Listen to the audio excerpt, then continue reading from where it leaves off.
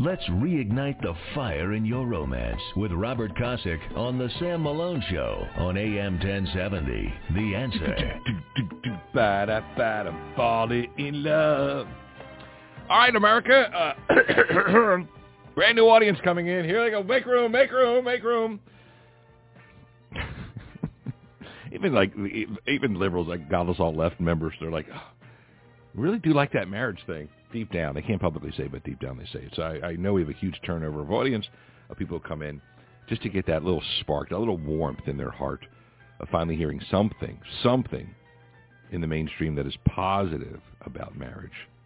Okay, we can't leave it to the God Us All Left in Hollywood, because marriage to them is the conniving woman and the stupid man and whatever else. And you can't leave it to Hollywood, because Hollywood, everybody's... it's horrible out there when it comes to all the affairs. Angelina Jolie. Oh, we love Angelina Jolie. Home wrecker. Breaking up the marriage of Brad and Jennifer with her trailers when she was shooting a movie, and whatever.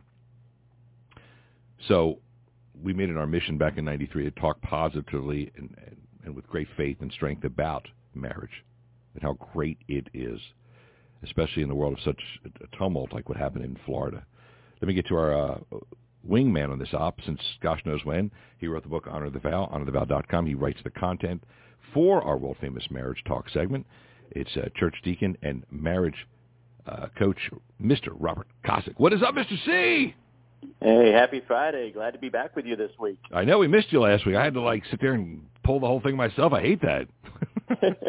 Well, you and Denise did a fantastic job. I got an opportunity to go back and watch it on demand, and that was a neat opportunity to be able to listen to you guys interact. Really, really good time. I appreciate it. You can always watch it on demand. Go to Sam Malone Show. On Facebook is where it airs, and Sam Malone Show is also where the content is, written by Mr. Cossack. Today we have our post-Valentine's Day talk. By the way, marriage tip number 212? Wow. Props to you, buddy. That's a lot of typing. Thank you. Here's the topic Mr. Cossack put together, the author of Honor the Vow. Two becoming one, the original plan. The original design for marriage is quite simple. You leave your father and your mother and become one with your wife. This plan was penned over 3,000 years ago, and yet we still struggle with what it means. Two parts becoming one is A, the physical union, the closest, most intimate way two people can be together physically, should never be betrayed or approached with any less significance. And number two is the emotional union. So you got physical and then emotional, expressed in both physical and non-physical ways, such as holding hands and building trust for each other. However, many times the intent behind these expressions is interpreted differently by each spouse. So let's talk about the physical union. That's my favorite part. Of course. So we get two shots at the hot and heavy today. So, yeah, the physical part is most people get that right. And unfortunately, a lot of marriages are based on the physical aspect of it, which is fantastic if it's done the right way. If it's done the wrong way, it's a very shallow and short-lived kind of foundation to really build a marriage on, because people change and things change and the way people look change and all of that kind of stuff. And if you're basing your marriage purely on the physical aspect of it, you're probably going to have a little bit of problems down the road. But if you do it the right way, the way God intended it to be, as a celebration of the two of you, as a indication of the closeness and the love that you have for each other, then it becomes something completely different and really becomes a great component to the two of you becoming one from the physical aspect of it. And I love it. I love two becoming one. I love the two candles, at the wedding. You go to a wedding mass, and the two candles, and one is lit, and those other two are extinguished, because you're no longer living with mom and dad. You're now for each other, And what God brings together, let no jabroni tear apart, or jabroni-esque, whatever the woman is. Yeah, I agree, and it's such an important part, and that physical aspect of it really is something that I want to encourage couples to not take lightly. It's not just a physical act. Some people look at it that way. It really is an incredibly closeness that you can get no other way than that way. And if you view it that way, I think then you'll put a little bit more emphasis on it, and it will become something almost holy between the two of you. It's a great union between the two of you, that I think all this garbage that we're seeing going on there, all the misbehaviors and stuff like that, all kind of goes away if you view your spouse in a way that is something so special and never to be taken lightly, or really put in a low regard, right? And never betrayed. I think a lot of that stuff just goes away because it's a real act of honor towards your spouse as opposed to just some physical thing you're doing. Yeah, but the physical thing. Yeah. Hey, the physical thing is the actual part of it, but the meaning behind it. Behind it. Dude, I'm so 8th grade. You know me. Come on. But I know. I almost didn't pen this one this week because I thought we'd have a little too much fun with it. Well, no, but you know what? After there's a spiritual coming together and the physical, but when it's 7:00 at night and you left at 5 a.m, it's the physical that gets you to drive faster to get home. You know what I'm saying, right? Yeah, and it doesn't have to be I'm not saying this needs to be a ceremony, light candles and have all this. I'm just organ music. He comes down the aisle and you splash it with water and all that good stuff. But just the mindset is all I want to say. Just the mindset of if you view this as something really, really unique and special between the two of you, it takes it to a whole new level, which takes the physical feeling of it to a whole new level. It's a much stronger bond if you approach it the right way. That doesn't mean you can't still have fun and do whatever you want to do. It's just viewing it differently as something really, really special.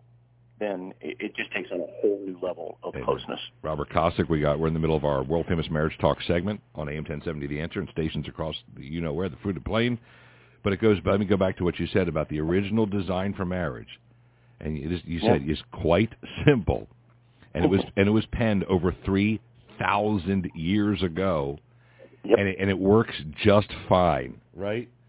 It's something this old. This plan is so old, and yet it works perfectly. What else do we have that works perfectly 3,000 years later?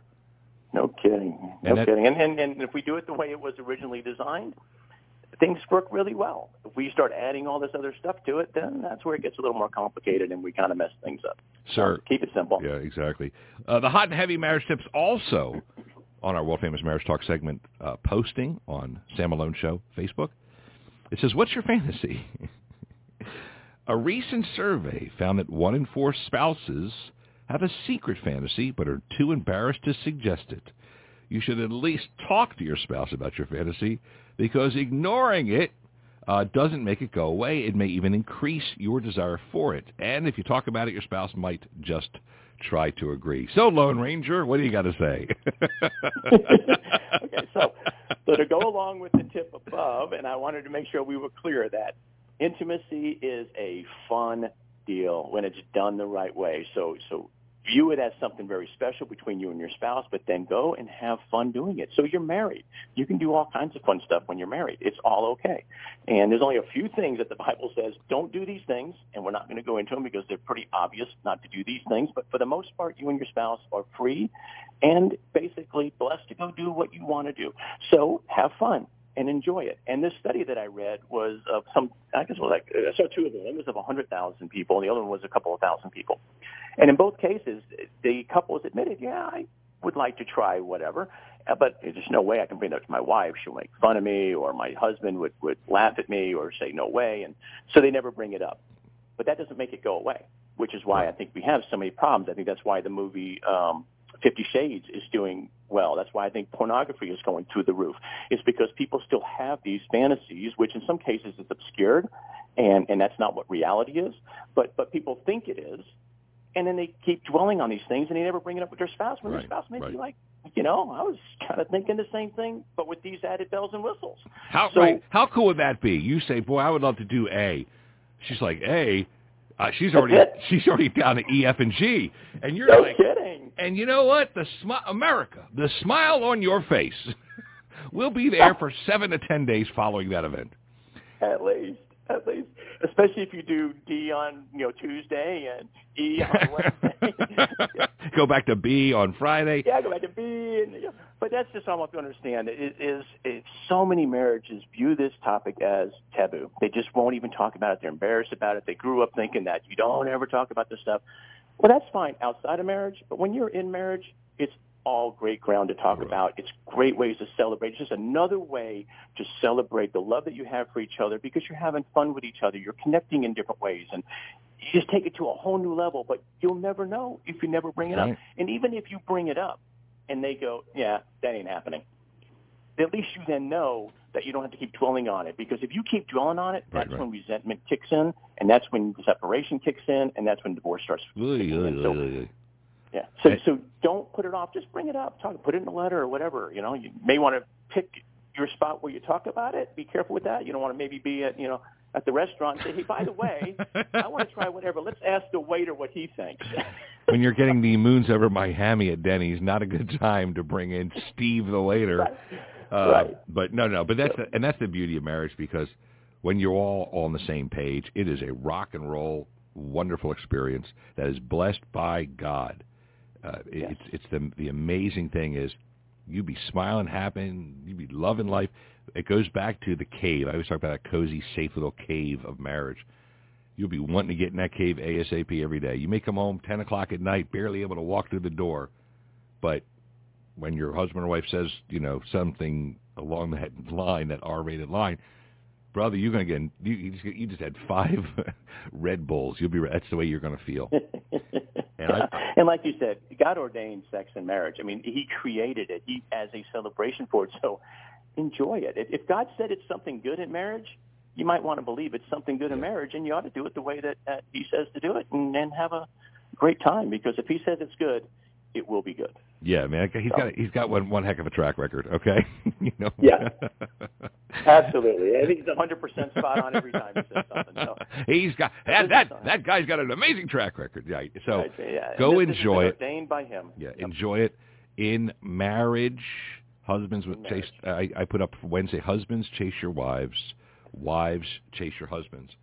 And it's amazing. I can post a picture of my foot and get like likes and comments and likes from here for the next 30 days. I put up a pro-marriage statement on Facebook, on social media, and it gets quiet out there, and you'll notice. Crickets. Yes, folks. And it's just amazing. Just think what that says to your spouse, right? I'm embarrassed by you, or embarrassed by marriage. I don't want people to know that. I think we should be out shouting from the rooftops how wonderful my marriage is. Yeah, you may irritate some people, but those are people that need to see marriage can be great, and they're not all stinky. Amen. And so I think we need to be a little bit vocal about how wonderful our marriages are. Amen to that. Amen to that. Our good friend Robert Kosick wrote the book HonorTheVow.com, my wingman, and he has written now 212 unique marriage tips that we've been using through the years on this show. The next milestone will be number 250, which we should get to this year. We should be fine, right, time-wise? Yeah, we should. We do about Christmas. 40. Yeah, because we do about 40, 45 a year. With, just with us being off. So right, we should get there this year. Got it. Our good friend Robert Kosick. Have a blessed weekend, and I'll talk to you next Friday. No, you have a blessed weekend too, Sam. We'll talk to you later. Roger that, sir. Ladies and gentlemen, ships across the seas. That wraps up this week's version of our world-famous Marriage Talk segment. We will be back in a second. AM 1070, The Answer. Don't you know, little